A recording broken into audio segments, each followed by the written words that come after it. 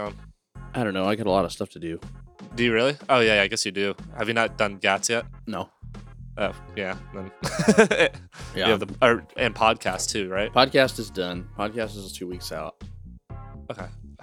I've been doing. I was talking with a student in the game audio training series, Elvin, as he is in Discord, and Oh, okay. I thought that was his real first name.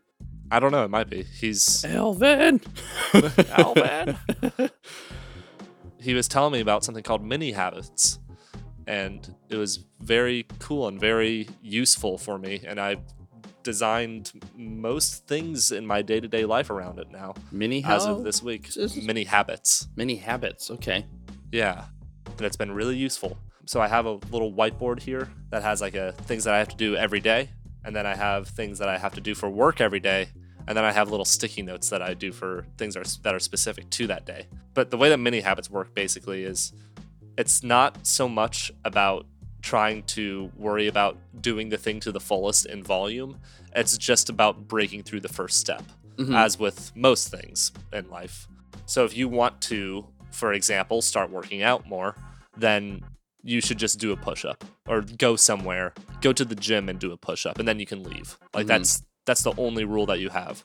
It's a very easy commitment at that point, but it starts to build a habit just by going to the gym, and then you can stack on the habit over time and do like a slow build for it. Interesting. Yeah, you can start on like building a routine with one of everything. Right. Yeah. But yeah, it's really nice because I just have a bunch of very basic things that I want to do on a day-to-day basis, and I just have to do the bare minimum to get it started. And by the time I've started, my brain knows what to do after that point. So it's just like, hey, just do a push-up. It's like, okay, I'll do a push-up, and then I end up doing 30. Yeah, that first step is always the toughest one. Even if it was like, hey, do a push-up, it's like, I could not. And it never gets Really? done. Yeah. It's hard, man. Doing anything is hard. Well, what's the thing that like pushes against you? Because the thing that pushes against me is time. Like I think about working out, and I'm just like, oh, I don't have the time. But then someone says, oh, just do one push-up. I'm just like, okay, I can do that at least.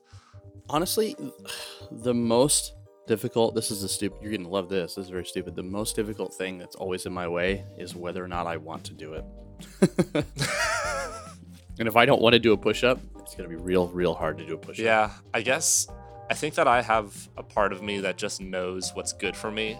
And because I know it's good for me, I want to do it. See, that doesn't work for me. I know it's good for me, but I don't care. Interesting. It's been a long time problem of mine. Yeah, I guess lately I've kind of been like, not down on myself, but I've just been slow and I've been just not fulfilled entirely. I'm kind of at a point where I'm willing to try a lot of different things to get myself up to that point. Well, there's no rush. Akash just gave me a book called Late Bloomers that I think came out like April of 2019. And Okay.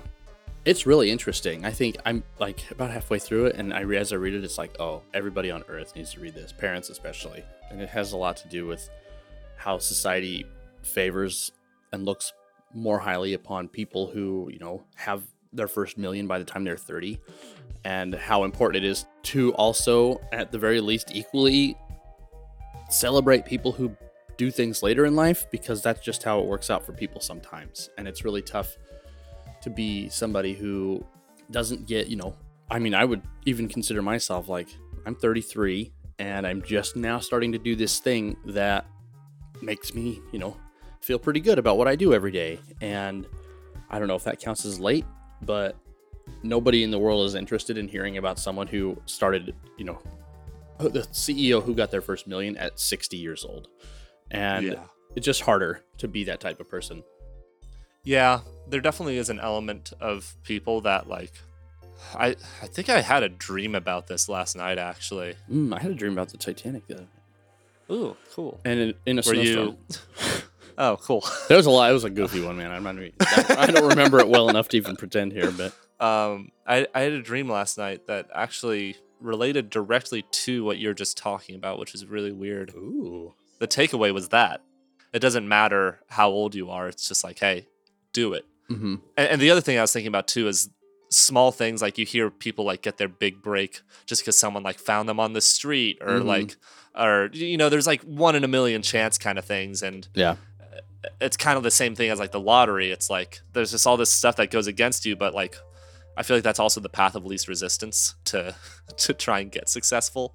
I don't know. It's just a lot of small things. Oh, sure. Yeah, and I just, as you were talking about that, I sort of considered the thought of like a social lottery and how being a warm, compassionate person is basically like doing yourself a favor in the social lottery. Like if you were to go buy, 1,000 lottery tickets versus just one, it's like the nicer you are, the more people that you connect with and stuff like that, you effectively buy yourself one more ticket into the social lottery and you have a much better chance of winning. Yeah. Yeah, in the regards of like, well, I met the right person and I was nice to them, and now they helped me get to this point that I don't think I would have been able to get to on my own, and certainly not as quickly. And the more people you meet, and the more that happens, that's only going to be good for everybody. Yeah, and I think that you can also apply that sort of idea to a lot of different things. Mm-hmm. I think my favorite thing I would probably apply that to is developing different skills. Oh yeah. Mm-hmm. What I learn about music, I'm able to easily apply to art as well in its own way. For me to get good at one thing, I know the journey of getting good at that thing, and I know how to do it again with a different thing. Yeah, I really like the way that certain simplified concepts apply themselves to a whole bunch of different components of living that you wouldn't think would be the same. But like, Yeah. in this other book that I'm reading called, The Charisma Myth, she was talking about how if you want to get good at tennis, you need to practice playing tennis. And if you want to get good at being a compassionate person, then you need to practice it. All these things, evolve in people the same way. You have to do it to make it easier to do effectively. Yeah, and that's from the beginning. That's what Blip Sounds has been. It's just been like I just dive in and make a mistake, and that's why we have like the competition and all this other stuff. It's like, hey, even if you're messing up, it's still practice. Yeah, that is just anything, doing anything. I had a teacher when I was in 7th grade once tell me, he was not a fan of mine. He said, he said, if you keep doing something wrong, you're just going to get really good at being bad at it. And oh, that's awful. You had a teacher tell you that? of course, Mr. Oh, Waltansky. no. And I mean, he's not wrong. And I think about that a lot. Like, it seems like a really dark thing to say to a 7th grader, and it might be. But, and this is much more from a perspective of like math than something creative. Like, there's no wrong way to do a creative thing. But who just blonged in my ear? Oh, It was Kai. Very good. What's up, Kai? But I think about that all the time. If you practice doing something wrong, you're just going to be really good at being bad at it. And but the concept still applies even to the reason I brought this story up is the concept still applies to what you just said, where it's like, even if you don't do something well, it counts as practice. And I don't want to say that. I think there's two sides to it, right? Because like I think that the people that are just have never done it before, they need to not worry about being perfect. Right. Oh yeah, absolutely. And that's kind of what I was trying to say at the end there was like, I don't necessarily mean this to apply to anybody like starting out in something and failing and having that be an exercise into futility by being bad at something forever, because obviously you will learn how to do things more correctly. Yeah. I was just using that example to sort of prove, I guess, in a negative way, what you said about how even failing counts as practice. Because even if you are failing over and over and over, you will still get good at doing it wrong, which is the cause and effect of practice. And so, maybe it didn't need to be. It was a little bit more twisted up than I thought, but no, you're good. You're good. I think that there's also just like generally different stages in how, like a starting stage, a middle stage, and an end stage of like how, or there's never really an end stage, I would say, in learning something. But no, I think that's true. Depending on what it is. If we're talking about like a creative medium, right, then it's endless. Right, especially because anything almost at all is going to evolve in front of you. Yeah. And so you just keep following behind it. And it's like, even with like making music or sounds, like, well, we have, synths that make sounds that we never could make before, and they make them in a different way. So now let's all relearn music, Yeah. Well, like one of the things, I find this to be such a fascinating thing, and I think I'm alone in it, but there's a couple of Paula Abdul songs from the early 90s that the synth work in them is just a Sega Genesis. Like, it is absolutely just the sound of a Sega Genesis. And you listen to it and it's like, how in the world did they get away with making this sound the same? And I was actually talking to Brett Elston at the time, and he's like, that's just, that was the top of the line chips and stuff that they had then, just like, PS4 and whatever else is like. Did we talk about this before? Because I think this sounds so familiar. I hope talking not. about I mean, this. I'm sure we have. I'm having a real hard time remembering the last 10 seconds all day so far, but No, you're good. You're good. How you doing, Kai? Did you celebrate New Year's? I did not celebrate New Year's. I watched The Witcher. that's a better thing that I did. I unplugged my headphones with my foot, so everything that you just said earlier is all gone. I see. So, The Witcher. I Yes. like The Witcher a lot. Have you seen it yet, Chris, or no? I haven't. Yeah, I want to do a video on it. I think it'd be really cool to do. There's a couple different things we could do a part on. I think that'd be cool to do, like maybe one of the monsters, some magic, or like this scream sound that exists. I'm interested in the scream that I keep hearing so much about from you only. Well, you're gonna hear it and you're just gonna be like, ooh. I like that. The sword sounded so nice in the first episode, says Sky Jones. The sword. Oh yeah, the sword sounds. Yeah. Well, the sword sounds are so interesting because they don't make sense. They weren't realistic, and that threw me off a little bit. But after I got over it, I was just like, cool, this is awesome. So what are they, like, really typical stock sounds or what? So they basically took like sword clinging sounds, but they reversed it. So they made it like a kind of sound. Oh, that's interesting. Yeah. Yeah. It's common and it works really well because a moving picture needs sound of some sort to give feedback to the watcher. Mm-hmm. The watcher. Yeah, the watcher. Watcher. Just Geralt with a pair of binoculars on. It's actually Gerald. Gerald, yes. Gerald from The Witcher. Hey guys, it's Gerald from Rivera. It's Gerald from The Watcher. That's your joke. There we go. Thank you. That's what you're looking for. That's the bad joke I was fishing for. Yeah, Kai says that Geralt's sword felt like it had its own voice. Yeah, I would say so. The fighting choreography is so good. I'm gonna give it a shot. I really need to play the game. I fired the game up once when it first came out, and I played it for like 4 seconds, and I was like, "There's an awful lot of buttons they want me to use here." And then I went and did something else, and just the control scheme is super clunky on a keyboard.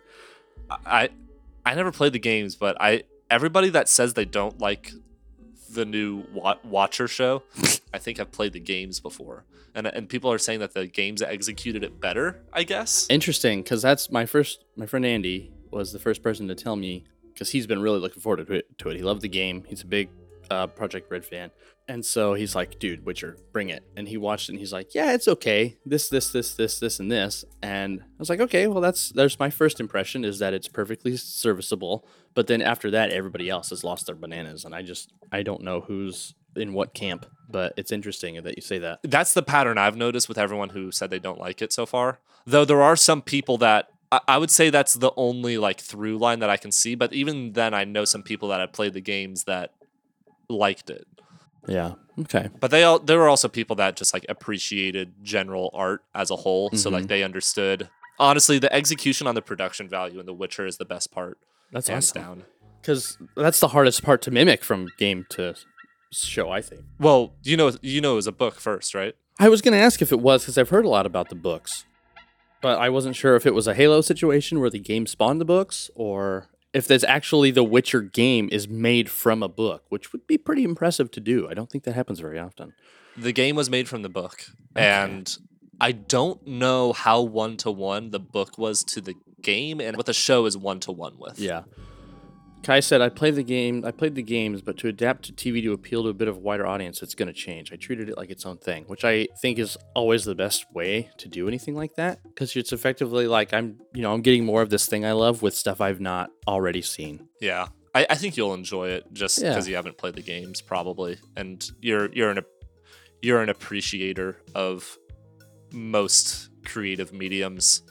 So I think that you'll like it. Episode 3 is the best episode I've seen so far. I need to rewatch episode 4 because there were some effects that looked off, but I was on my laptop because Netflix wasn't working on my TV, so I had to. It felt underwhelming because of that, of the system I was watching on versus. Has that happened to you before? Oh yeah, totally. There's a song There's a song by Ludo called "The Horror of Our Love," and it's a very simple, like single guitar, sort of ballady. It's not really ballady because it's a horror song about basically being murdered by a woman because she can't have you, and then like walking around and with her ghosts and all kinds of crazy stuff. It's a really fantastic song. But the first time I heard it when the album came out, I heard it in my car, and it's a song where dynamics are very important. And so it's like a lot of it's really quiet, but if you listen to it quietly, you pick up all these things that are happening in it. And so the first few times I heard it was only in the car, and I was like, this song is trash. This is not interesting in any way. And then I finally listened to it outside of being in a noisy driving situation. I was like, oh my God, there's so much here I have completely not seen because of the way that I was listening to this. Interesting. Does that happen to you with visuals, like a better screen ever? Honestly, as dedicated to home theater as I am, I don't think I've ever had that happen quite that way. Okay, interesting. But I mean, there have been times when you'll watch a movie or something, and it's like, this is so dark, I can't even see anything. That's where I say that a certain quality of display plus proper calibration is super important. Yeah. Because even though people buy new TVs and stuff all the time, they never get calibrated like professionally. I have an extraordinarily boring, dry home theater display calibration Blu-ray that is the nerdiest, most awful thing. But you watch it so that you get all these test patterns and instructions and stuff on how to set your TV to reference calibration. So when you say calibration, do you mean like video to audio, or do you mean video to the lighting situation that you're... Video, display, image to studio reference settings. What does studio reference settings imply? Like when they transfer movies and stuff, either the references set by the people who shot the film or the references set by the transfer from the film to a home theater or like a home video medium. They all have reference points that they use for all of the color correction and audio and everything they do for the transfer process. And so you use the calibration disc to match your display and your speakers and stuff to all of those levels as they were mixed so that you get the content represented as close to how they wanted you to see it as you possibly can. Interesting. Yeah, and that helps a lot with, especially from like a discrete 5 or 7.1 home theater setup, it helps a lot with like situations where you're watching a movie and you feel like you have to turn it down during the action scenes and turn it up during like dialogue and stuff. And from an audio calibration perspective, there's a point that you set for like your listening distance is at a certain decibel level for each speaker at a certain level on your receiver. So you know that if you set the audio on your receiver to -20, then you're getting, 75 decibels per speaker at your listening position. And then it's all mixed to those numbers. And then you set it to that and you never have to adjust it again for the whole movie. I assume that you were talking about the visuals, not the audio. No, I know, but they're both one and the same. It happens a lot. Like you do the visual calibration, but the audio one's just a little bit easier to explain. Yeah, okay, that makes sense. Yeah, because the audio calibration is really interesting to me. Uh-huh. I like it personally. Oh, me too, absolutely. There are apps that like allow you to just play a sound through the speakers, and then like you can find like the center position, and then like also where to place your speakers, and there's a lot to it. I did a lot of it. I haven't done it in like 6 years, but I enjoy it to some degree, at least. I have a 1,000,000-year-old SPL meter that I got from my friend Austin when he worked at this studio that we used to go to, and I use that, and it's analog, and I think it needs calibrated, but the only thing I know about calibrating it is not working. So I kind of just have to, but it does also come with a test tone. It looks like a flashlight, but you turn it on and it's 120 dBs. Something, and if you like put it in, it's super like isolated, but if you like put it up to your ear, you just like go deaf immediately. But wow, you hold it up to the SPL meter, and then that way you can calibrate the dial, because you know that's 120, and so you just pick 120 and you make it so that it matches, and now you know that it's zeroed out effectively. And it's all very interesting and to nobody but me, but well, we are a sound design podcast, so yeah, and I figured that's why I kind of like, even though audio calibration is easier to explain, it is also probably more interesting for the people listening to this, so that I just went down that road instead. Yeah. Do you have a favorite game soundtrack of the year and the decade? Wow, that's a good question. Of the year, I'm gonna have to use Google to remind me of what games there are. Yeah, it is. It is a bit of a spotlight or whatever they say. Yeah, on the put me on the spot. Yeah, that's the one. You know, I want to say, ooh, you know what it is? What, for the year? Yeah, for the year, it's Cadence of Hyrule. Dude, let me tell you, I was listening to that yesterday. Brett sent me a YouTube link to I don't know if it's the actual, I think it 1 hour of chill and lo-fi music from Cadence of Hyrule. So it's like just a 1 hour, playlist of some of the chiller tracks, and it is so good. I have not listened to any of it at all. This game is blowing past me like a ghost. I have barely even know it exists, but man, oh man, that music is so good. You're absolutely right, Dude. I think it was Danny. Danny B, yeah, Danny Baranowski, Yeah, man himself. killed it. Wow, He always does. He's so good all the time. you want to hear something crazy, Chris? Portal 2 came out in this decade, in the last decade. What year? 2011. Yeah. Yeah, I'm so good with dates. Isn't oh yeah, you really needed that, didn't you? I really did. I was so excited. I don't know. I do this thing where people ask me when they think something came out, and I usually get it right. I have some of those things. It's not too. a challenge. No, for sure. No, just the way you said it, you're just like, oh yes, Give it to satisfying me to get that right. Okay, so in terms of the decade, I mean, this is really on the spot. Just to remember 10 years of music, but do you have one? nope. Oh, okay. So there are 5 that I think are worth mentioning. I'm not sure which is the best. Great. I'm into it. Breath of the Wild, Of course. Overwatch. Interesting. For music? Oh no, I'm sorry. I'm thinking sounds for Overwatch. Yeah, no. Yeah. No, not for music's No, really not for good. music. Music's good. It's fine. I mean, it's appropriate and it's technically good, but it's not very interesting. Celeste, So good. Mario That's one of my favorites, Galaxy. Mario, I'll sorry, allow it. That sounds totally true. Yeah. Mario Galaxy 2. Sorry, Fine. That's great. that's what I meant. And I want to put either Smash Bros doesn't count. I don't think that's actually the only original music in Smash Bros isn't very good. Yeah, I understand. Last of Us might be the last one. Oh wow, that's I didn't expect that at all. Last of Us or Skyrim, I'm not sure. Oh, no, Undertale. What am I saying? Undertale's number 1, hands down. interesting. Yeah. I listened to that. That's one of the soundtracks I listened to 20 times before I ever played the game. It's so good. It really is so good. It's annoying. Yeah, I'm like going through this list of all these games that came out. Yeah, man, and the soundtrack that's got like 40 tracks on it. Like, what a boss. He did it himself too. Like there know. are people in the credits. There's a lot of people in the credits, but they do like small things that he just either got lazy and didn't feel like doing, understandably, since he did the whole game by himself. Well, I was gonna say I feel like somebody who's capable of what he can is not capable of being lazy, so it probably was just delegation to keep himself sane. Yes, lazy is definitely the wrong word. I will. Yeah. I will 100%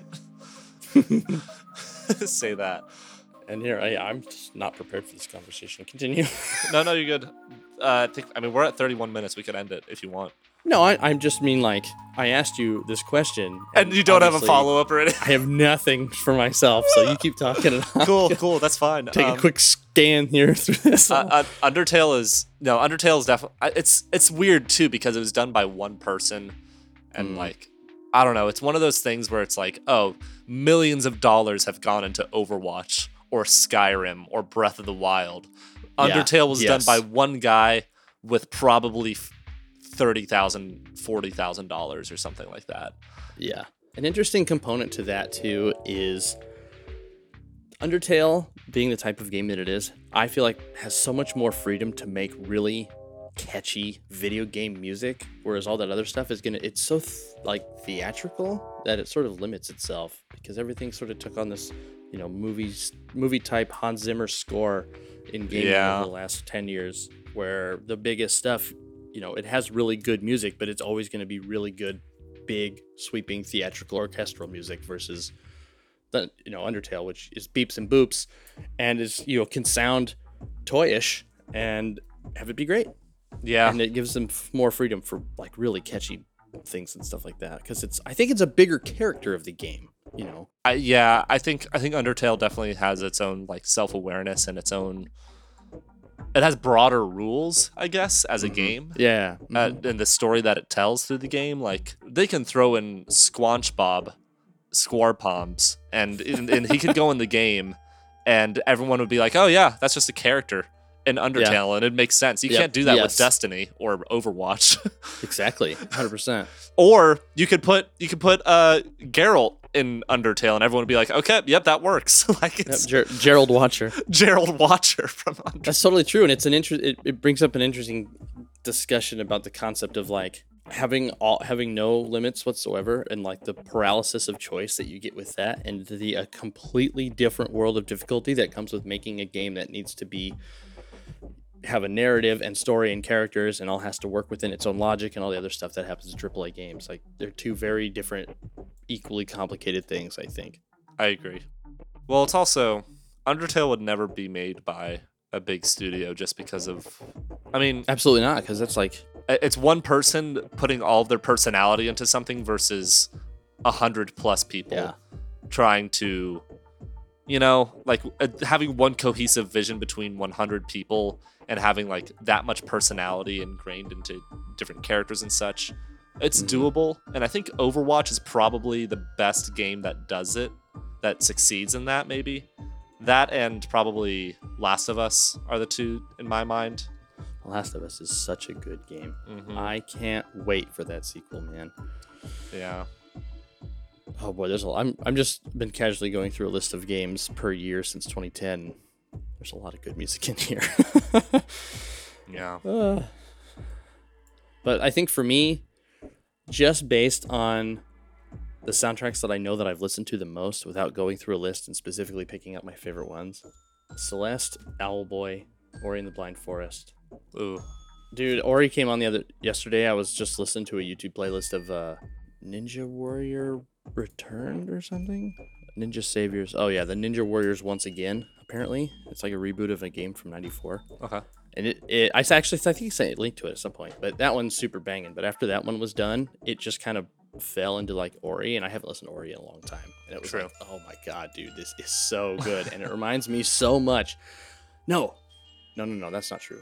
Owlboy has a very Jerry Goldsmith sound feel to it. He did the soundtrack for Poltergeist, and I hear similarities between them all the time in so many different songs, and that's one of my favorite things about it. It's very interesting. Nice.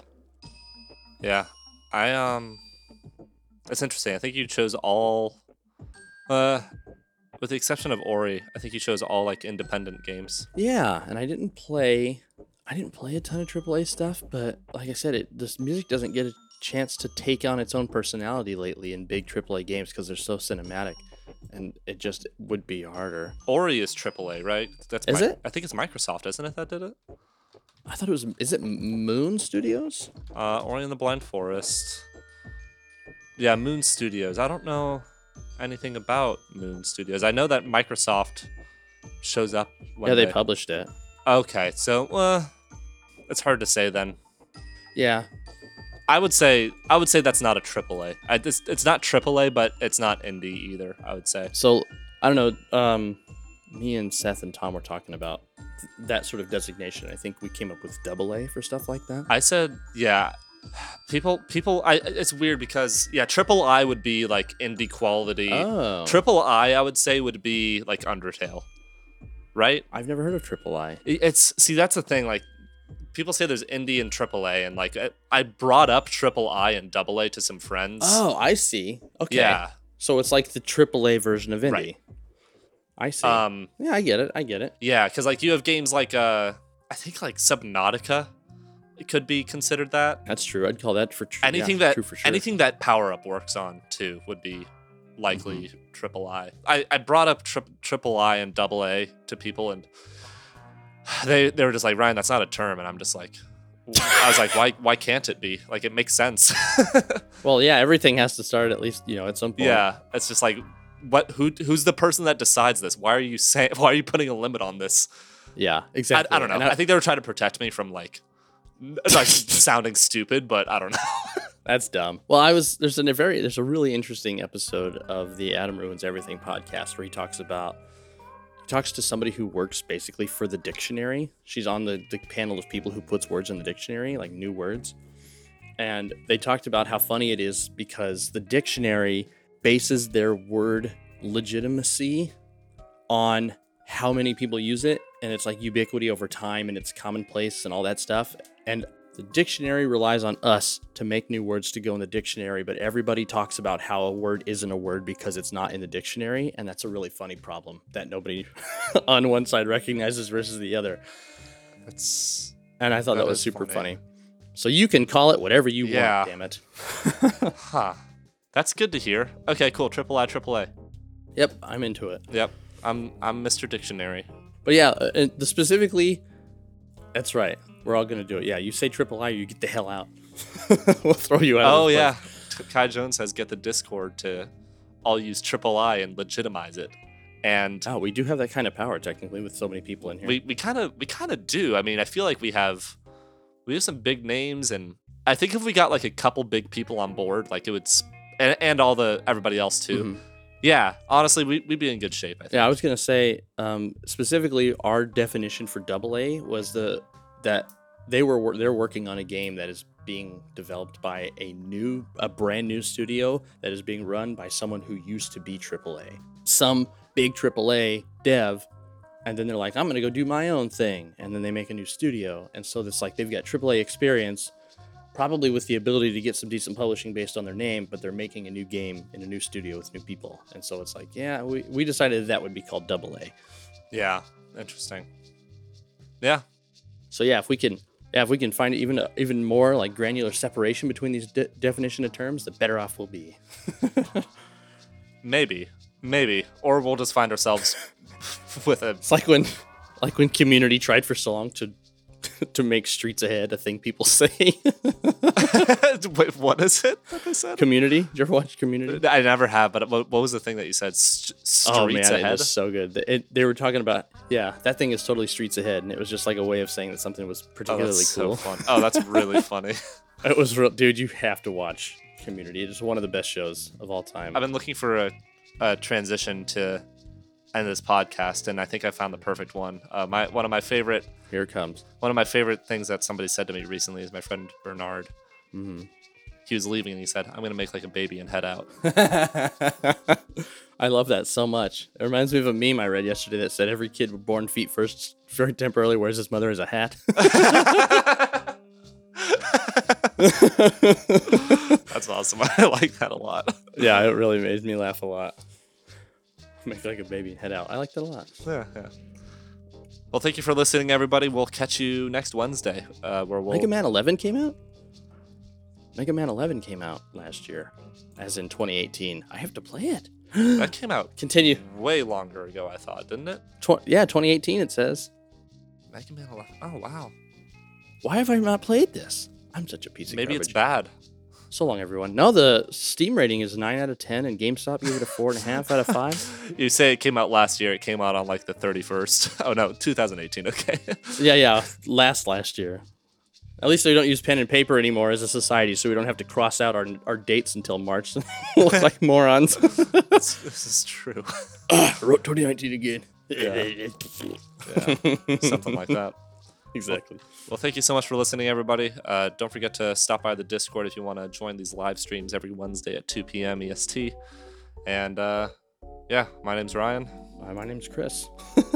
We never do that, but it seems like appropriate thing to do to. Yeah, I suppose at this point, with public-facing podcasts, we should probably start doing that more. Yeah. My name's Ryan. And my name's Chris.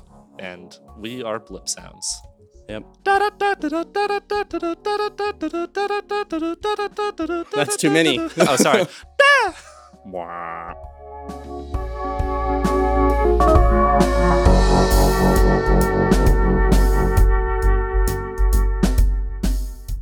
That's all getting cut out.